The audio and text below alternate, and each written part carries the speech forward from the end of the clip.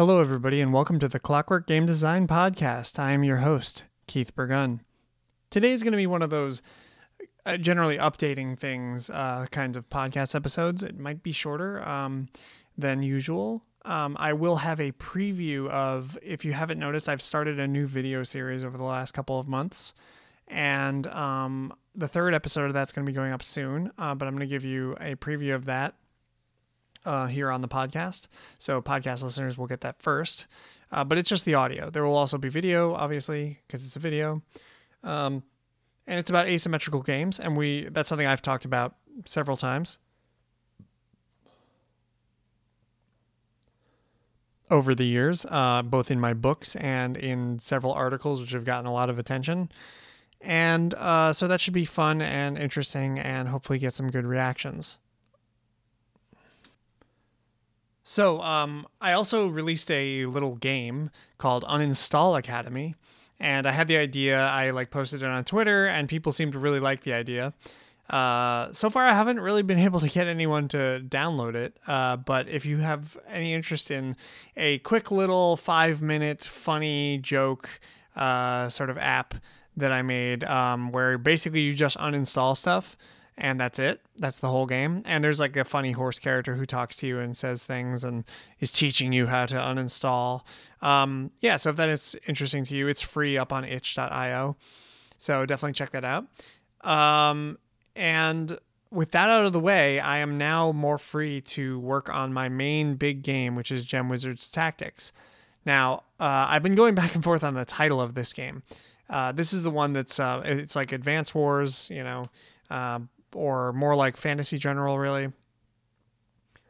I, for a while, was toying with the idea of naming it Business Demons Tactics or Business Demon Tactics or something having to do with the business demons, because you do play in the single player campaign as the business demons, and they are these really polluting, noisy, messy, hyper capitalist demons, the business demons. And so I thought that would be a really good thing that might help the game kind of go viral or something, is to be this is a game that's about it's a war game, but it's also you're just polluting and fracking everywhere and just getting oil everywhere and garbage and pushing garbage around and paving everything.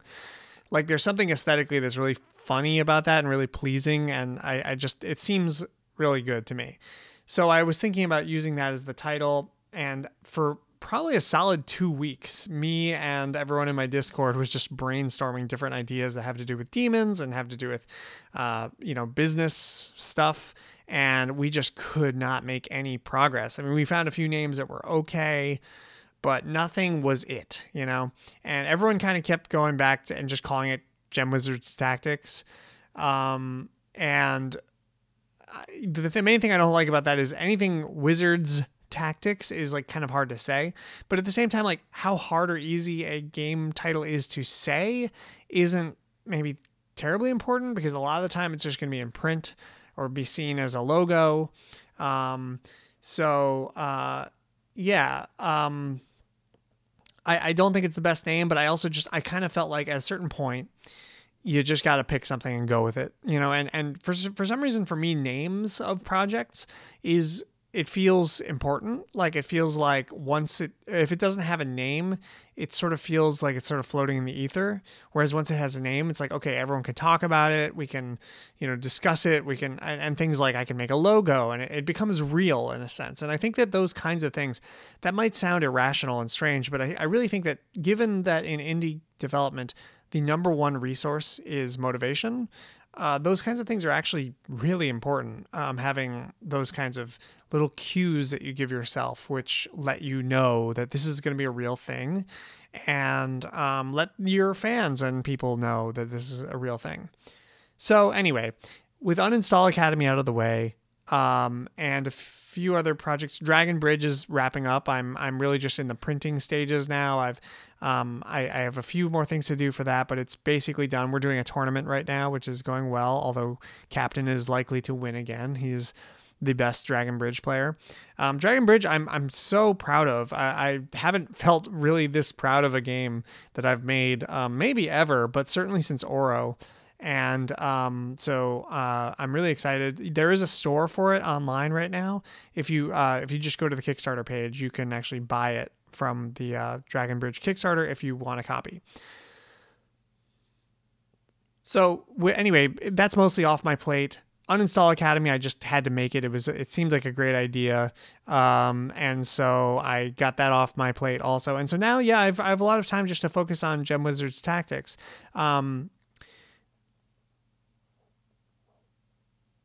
I've been working on, this new video series, but that and this podcast are probably going to like slow down a little bit. Well, they have actually been slowing down for the last month or so.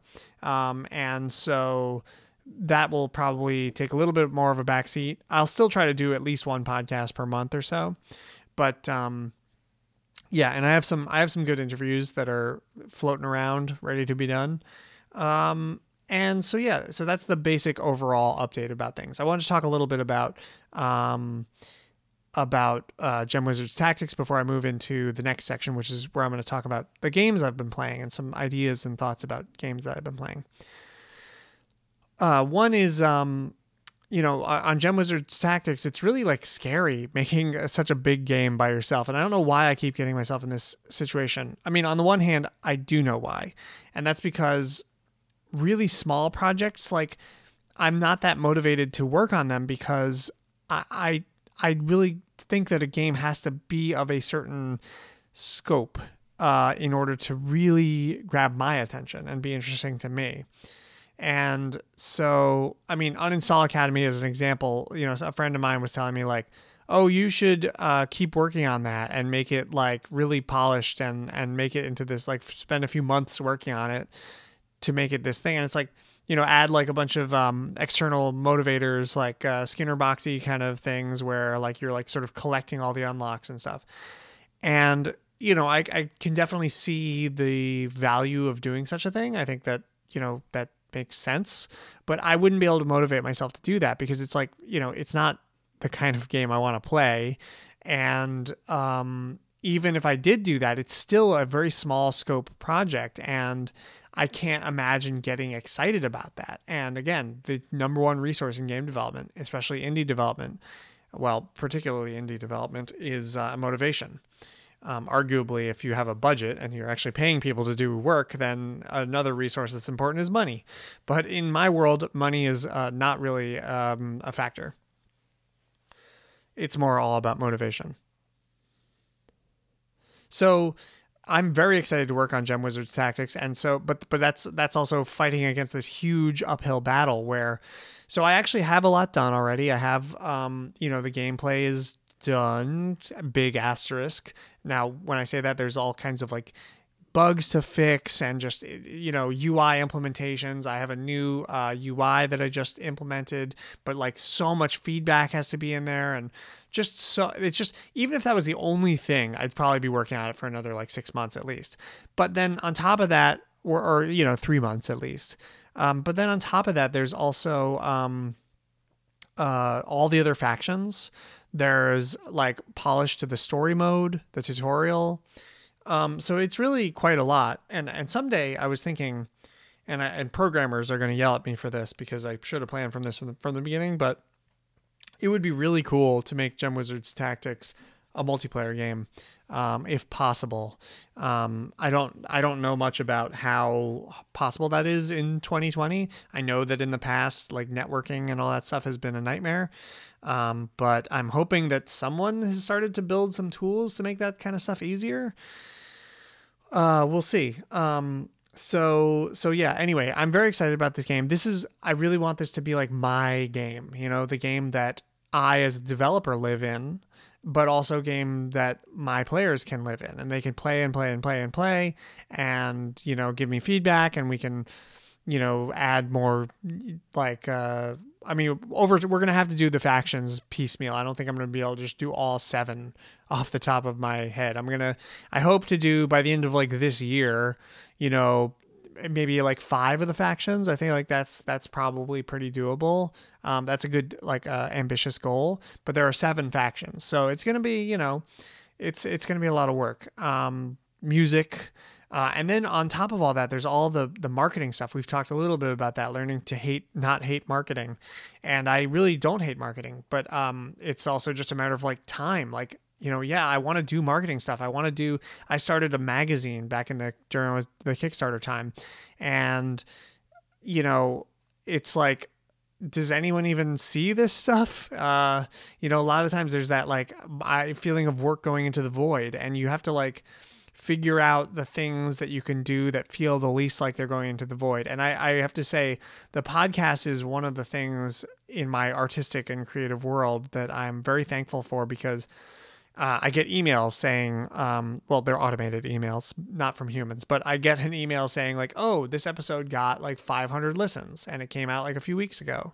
So there are actually human beings listening to that. And like, just that one little piece of data saying like, yes, there are humans listening to this, you'd be surprised how big a deal that is.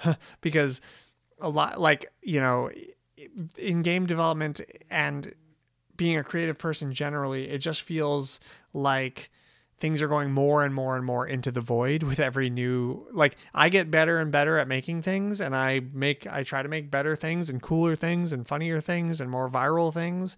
And they just like new levels of completely ignored seem to get unlocked.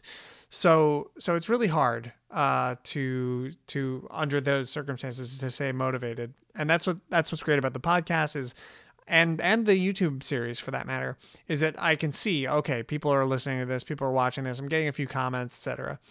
And that makes a big difference. But with a big project like this, like, so to that end, I hope to get for Gem Wizard Tactics, I hope to get a Steam version or itch version or an itch version up, for people to start doing early access for, hopefully in the next like month. I mean, that should be possible, a month or two. And that would be great if I can actually start getting some real feedback. But yeah, so that's where I'm at with Gem Wizards Tactics. Things have been a little bit weird over the last, the holiday and everything. But things are now back to normal, and I'm excited to really dive into that. So for the next episode,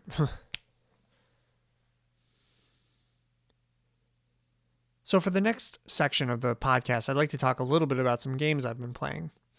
One is I've been playing Heroes of the Storm. We have been playing it on the Discord. Some people have been talking about it.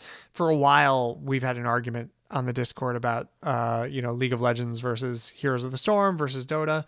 I've been on Team League of Legends, obviously, as you know, for many years. Not so much that I would necessarily say as a player it's the best game to play, but as someone who follows game design and is interested in game design and is interested in following a game development studio and the changes that they make and that kind of stuff, I really think that Riot and what they're doing with League of Legends is the most interesting and cool to follow along with. With that said, Heroes of the Storm has a lot of advantages for sure.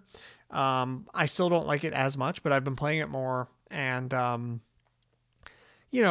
can see the argument that from a player perspective, like maybe it's better, especially if you play with people that you're communicating with on voice chat. Supposedly Heroes of the Storm is particularly bad when you play just solo queue, which is so far all I've done. So, but I think it's fine. I like that it's short. There's a lot of things I like about it. There's a lot of things I don't like about it. I think I've talked a little bit about some of those in some of my videos and such.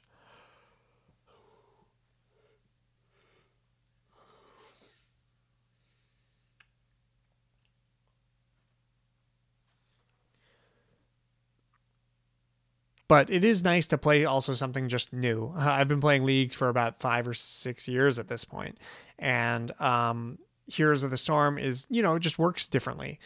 So there's things about it that are kind of systemically surprising, I guess. I really hate the different maps, how there's all these different objectives and everything. That really just makes it feel like a not serious party game kind of thing, where like you just feel like objectives could be anywhere. And actually, what would be better is if there was like really strict rules about random map generation. That to me would be like the next level of this kind of game, is having like, the lanes that are fixed. There's always 3 lanes, but other than that, there's all this like randomized map generation, which League, by the way, is with the new dragon changes, the elemental dragons, it's really changing. It's becoming more and more of like a randomly generated map over time. So I would definitely check that out if you haven't already.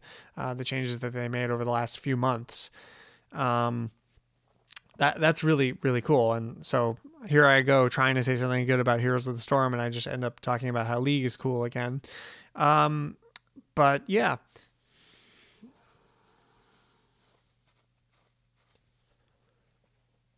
If I'm still playing Heroes of the Storm, by the next episode, I might give another update and let people know what I'm thinking about that. But overall, it's I like that it's elegant in some ways. It's shorter. I like things like tower ammo. And I love my favorite thing, which I will mention in this YouTube series video, which I'm going to post at the end of this podcast. I love that you can pick a random character in Quick Match. That's fantastic. And that's something that I wish every game had. And that's that.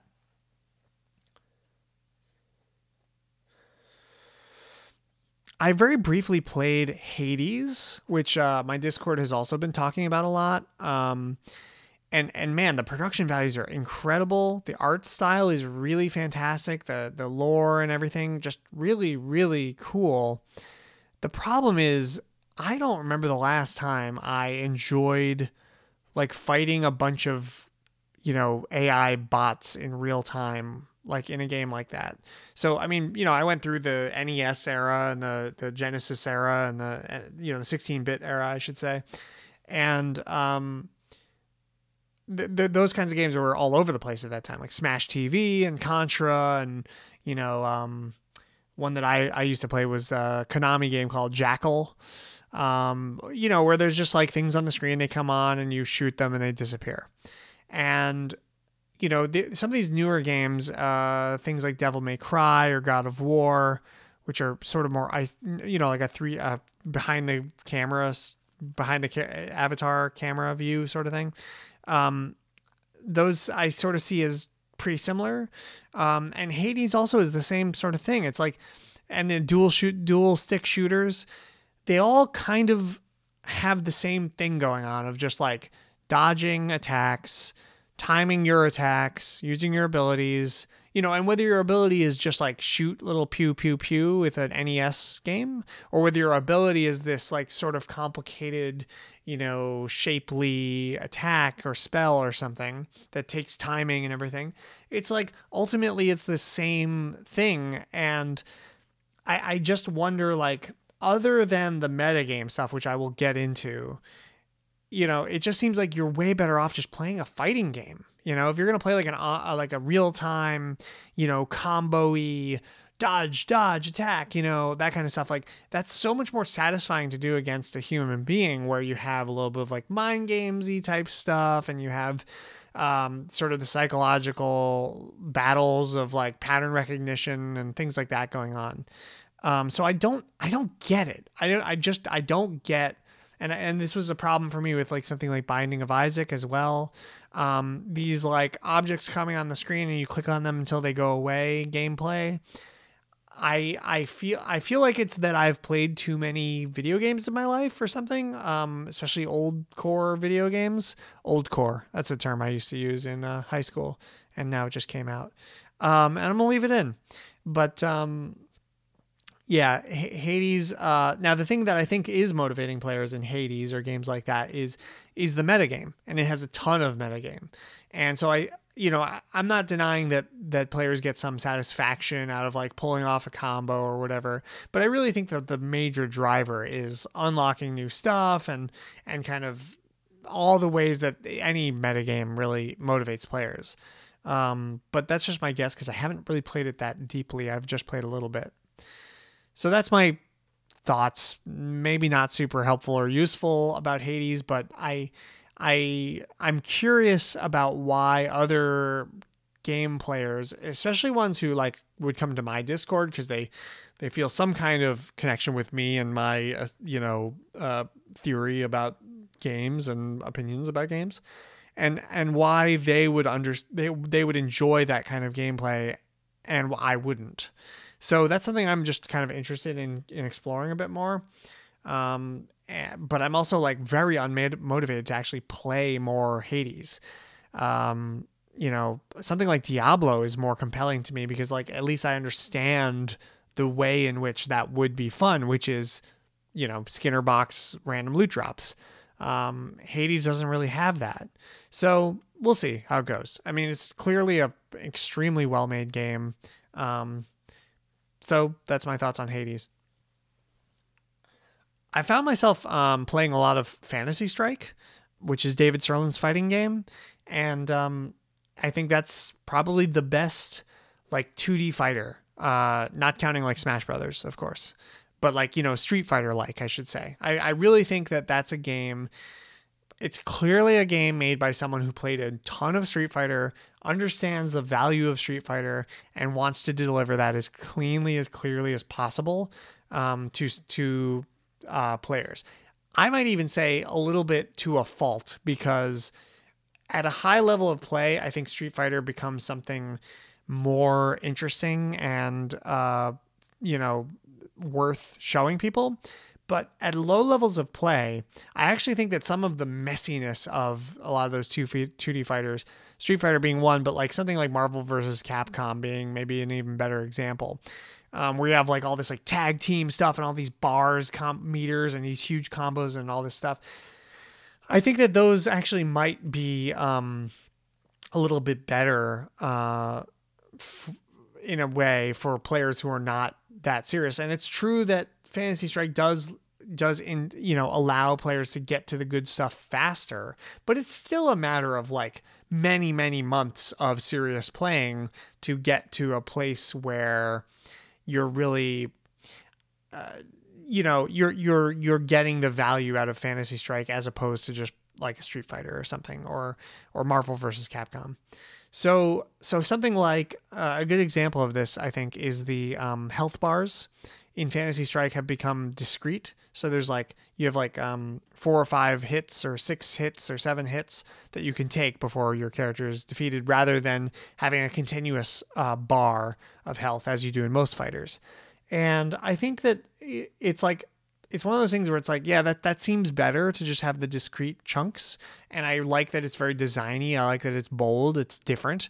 But at the same time, it's like some of that noise of how much damage moves do and that ambiguity may actually contribute to the aesthetic sort of feeling of like, this is like a fight.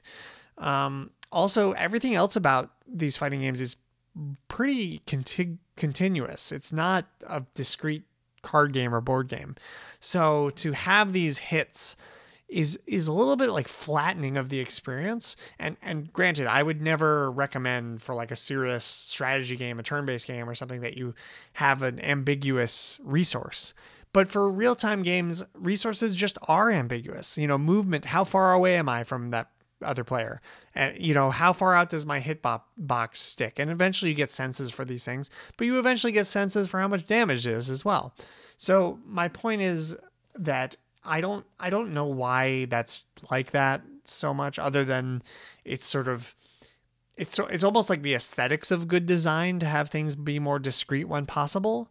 And, because then it's like you have to make these weird choices about, that are almost like board gamey like choices. So for example, Arg is one of the characters and he has a fireball, which is like a little fish. And they wanted the fish to do like less damage, basically. So it like stuns you for a second, but it does 0 damage because it doesn't have like 0.5 damage.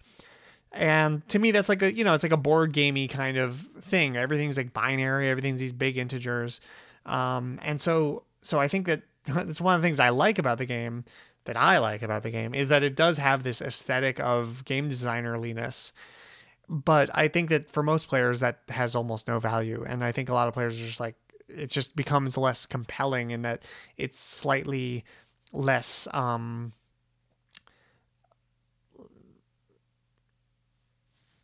I don't know. It's just slightly less goopy and drippy as like a fight, like a street brawl, like a realistic battle between two people who are scraping and fighting and damaging and all that sort of stuff.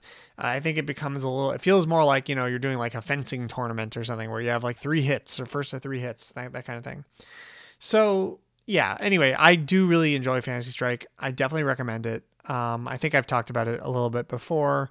But yeah, check it out and check out everything David Sirlin does. I mean, Puzzle Strike, I still can't sing the praises of enough. It's one of my favorite games ever, of any kind. Yomi I was playing the other day and I really enjoy it. I really missed it. I mean, there's certain things I really do not enjoy about it. I mean, and fundamentally it's a rock, paper, scissors, very random guessing game. So I have a lot of problems with it, but there's some things I really like about it coming from other tabletop games too. Like it's very easy to explain to people. It's very easy to set up. And playing it, there's not a lot of like calculation really that you do. I mean, some players do. But for most players, the vast majority of people who would play Yomi, they're not really doing calculation. They're just like sort of feeling stuff out. And I really think that's a good way for games to be. So many tabletop games, ones that I like a lot. I have Caverna, and I really enjoy it, but it is a big calculation fest. Even worse is like Res Arcana, the new one from Tom Lehman, where it's just there's no info horizon, there's no input randomness, and so you're just calculating everything the whole time. And that's very oppressive feeling. And so, yeah. Anyway, check out all of David Sirlin's games. Great game designer. I've also written about Codex, which is another really ambitious and interesting game. Finally, I've been playing a lot of actually Smash Brothers 64, which to me is like by far the best of the Smash Brothers games. And you may not hear people say that a lot because, well, number one, a lot of people just didn't play it. The Melee took off. Brawl was huge. The vast majority of players who you're going to talk to who play Smash Brothers, I've noticed, had just never have even played 64. And then a lot of them who did play 64, they went on, they played Melee, and then they played all the successive games if they're still playing it now. And they may be playing at this point at a very high level and playing the new ones at a high level. And I do think that Smash 64 is one of the worst for very, very high level play. Like there's all these infinite throw loops and there's all these like weird edge casey things. It's a very exploitable game with a lot of like balance problems. And so it doesn't hold up great to competitive play. With that said, I've been playing that game for really thousands of hours. It's one of my most played games ever.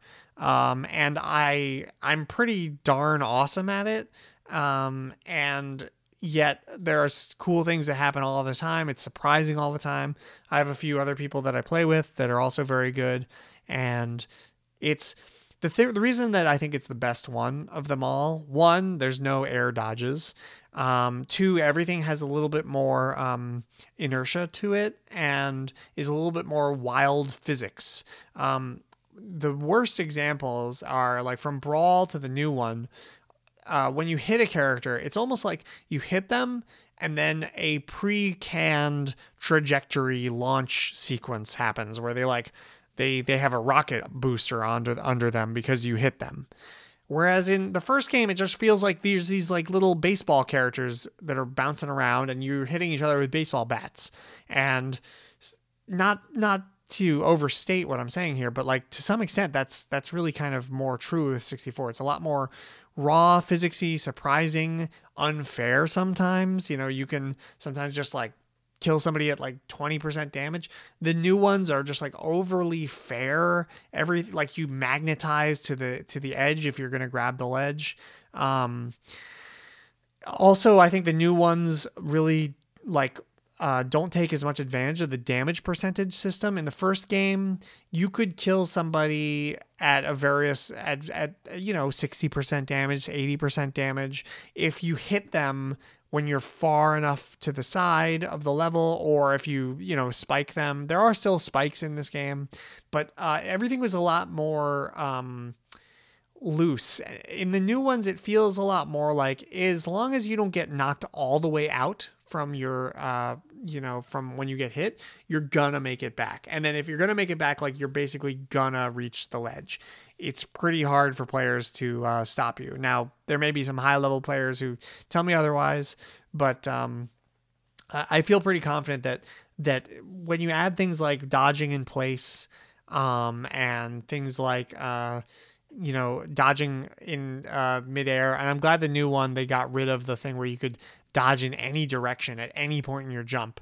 I've talked before and I've written before about how you got to respect the jump, and by that I just mean, if you create a jump arc, you shouldn't be able to like massively change the direction and trajectory of that arc.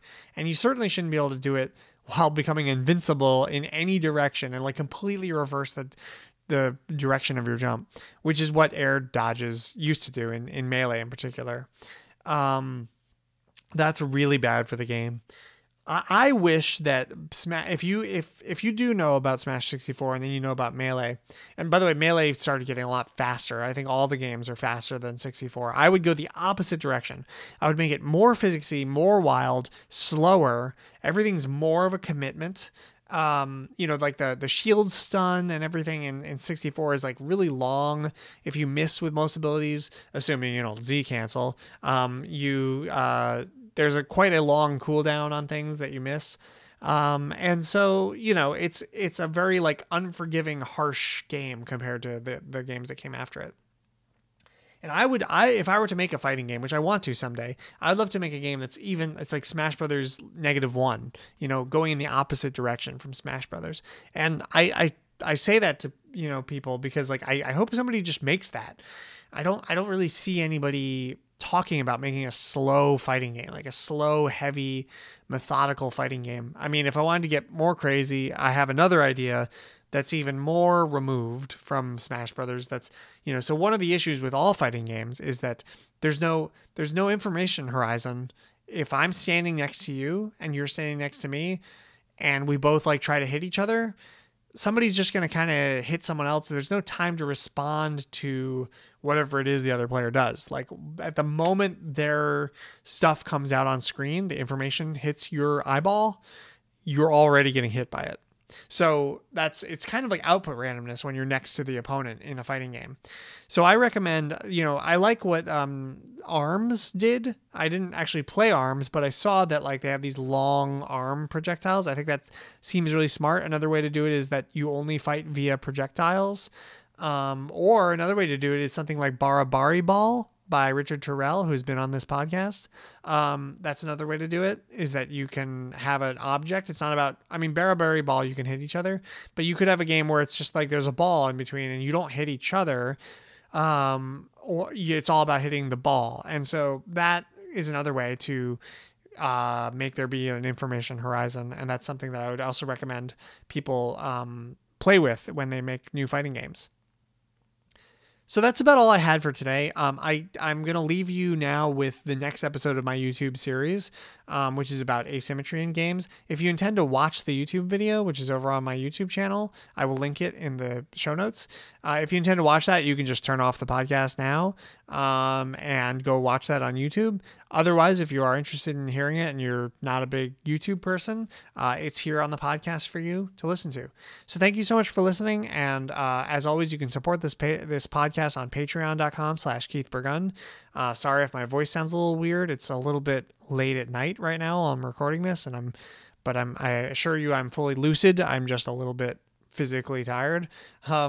So yes, thank you for listening. And without any further ado, here is the next episode of my YouTube series, Game Design, Theory, and Practice.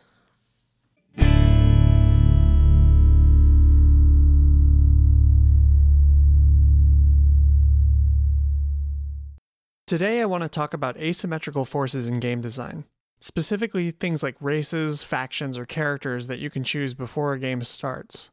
I think we take a lot of things for granted with this kind of asymmetry in games. First, let's talk about why this kind of asymmetry is something you might want to use in your designs.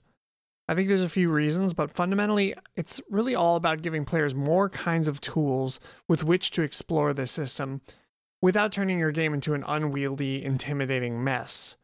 This sort of asymmetry allows you to add more inherent complexity to your game, that is, more actual rules, while allowing the amount of information a player has to learn in order to dive in to remain manageable. If I want to play Street Fighter Third Strike, I don't necessarily have to learn all of the characters before I can start learning to play. I can just learn one character. Sure, you'll also have to learn the rules to any characters you face off against, and there are huge questions as to how much this helps a game like League of Legends, which at this point has over 160 characters, of whom you'll face 5 different ones each match. But for many kinds of strategy games, the onboarding process is a big part of the advantage of this kind of asymmetry. I have a few pieces of advice for designing asymmetric characters or factions in games. First, let's talk about the strategic triangle. The typical explanation of the strategic triangle is something like rushdown, defense, or economy. These each counter each other, so if one player goes for a rushdown strategy and the other player goes for economy, the rushdown player is likely to benefit from that interaction, and so on. A few quick notes about this. These are not specific strategies, these are more like meta strategies or categories of strategies. Also, it's usually very rare that anyone actually deploys a full rush or a full econ strategy. In most healthy strategy games, players are using some mix of all three, sort of dancing around the triangle trying to counter one another. Finally, for some games, words besides rushdown and defense might make more sense to describe those meta strategies, and there aren't always necessarily 3 points of the triangle either. The important point here is that there can be different expressions of power or advantage for an asymmetrical character or faction, and that in this way, these can counter each other. So what you want to avoid, to the extent that it's possible, is the situation where 2 players have chosen 2 characters, and one of them has an advantage over the other because they sort of counter them. A crucial piece of advice to help with this, I think, is to make sure that each character is good at least 2 parts of the triangle. If a character is only good at rushdown, then a character who is good at defense to some extent is a counter to that character. But if your character can always lean on one of the other points of the triangle, then regardless of what the other player is doing, they can always make sure to at least not be at a disadvantage. How much or how little asymmetry, as in how special or different each character is from each other, is going to vary a lot based on the system that you have. But as a general rule, something to keep in mind is that characters should be different tools with which to explore the existing system. They should not be so distinct to the point where they almost feel like you're just playing your own little mini game that has a tenuous relationship to the overall system. This also points to a larger problem when designing asymmetric powers. Some powers are inherently unbalanceable, or even if you could balance them, they affect the game in negative ways. For example, it may be possible to balance a theoretical StarCraft faction that has the full vision of the map at all times just by tweaking their other numbers, such as health and attack damage and so on. But as we talked about in the last episode, this violation of information horizon is really just not healthy for the game. Not all additions to a game are positive, and just because you can doesn't mean you should. This also points to a question of how many asymmetric factions a game should have. Currently, the norms on this are rather ridiculous. With games like League of Legends having over 165 champions and things like collectible card games, one would be forgiven for thinking that the more the merrier. But there are diminishing returns for every new character that you add, as more and more of the space has already been explored, and characters start to re-explore already explored territory. Meanwhile, entering into a game that has thousands of abilities can be extremely oppressive. Remember that players can't really play your game until they have at least a rough sense of what other characters can do. In League of Legends, if I kill Sion, but then I die because I didn't know about Sion's passive, well, then this whole match is not really going to be a great reflection of my performance here. My staying alive at that moment may have been a truly important moment for the game. And so players are kind of stuck here in this stage for months. I think it's important that we remember that the incentives of a free-to-play game or a collectible card game designer are largely built around selling a constant treadmill of content. If you're not making a game like that, then don't let that way of thinking infect your decision-making. Earlier, I said that there were a number of reasons to add asymmetry to your game. Well, Here's a weirder reason to do it. Asymmetry, I think, does another interesting thing. While the player is playing an asymmetric game, they're playing it with a single specific character or faction, etc. And somewhere in the back of their mind, they have the knowledge that there are all these other characters that they could be playing with instead. This can have the effect of opening the player's imagination about what's possible in this game, or more cynically, tricking players into thinking the game is a bit more interesting than it really is. Because even if the game is a little bit dull or boring, it can somewhat be blamed on the current character that the person is playing. A narrative can always be created that the other characters can all do this weird, other cool stuff, and there's so much to explore and try out with them, even if the game with this particular character isn't anything special. There are always these other potential states that the game could be in. A bit of a quick side note, when it comes to the asymmetry in strategy games that have so-called races, as in the game StarCraft, I much prefer to use the term faction where possible, or species if that's what you're really talking about. There's a history of science fiction stories using alien or fantasy species to tell a story about a kind of essentialism that makes the use of the term race a little bit weird, especially if, as is the case in most such games, just about every single character that you meet has those essential prop personality traits as their faction is stereotypically known to have. One last thing I would like more designers to think about is designing their game around having a gameplay option that forces random selection for characters or factions. If you think about it, it's actually a little bit strange that someone could be allowed to play thousands of matches of your game, reaching a very high tier of play, using only one character out of dozens. It's good to allow players to mod and tweak values to suit their play, but when it comes to something like a competitive mode or ranked mode, it would be strange to let the player choose only one faction that they would ever face up against, or only one map that they'd ever be forced to play on. It seems like a good thing to require the player, in at least one mode, to play all of the game, not just some of it. And I also think that having this mode around encourages the designer to make sure that all the factions are equally interesting and viable.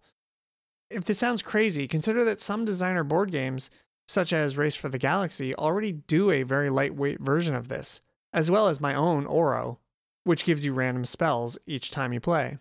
I'm excited to do this in some of my upcoming games as well. Thank you for watching.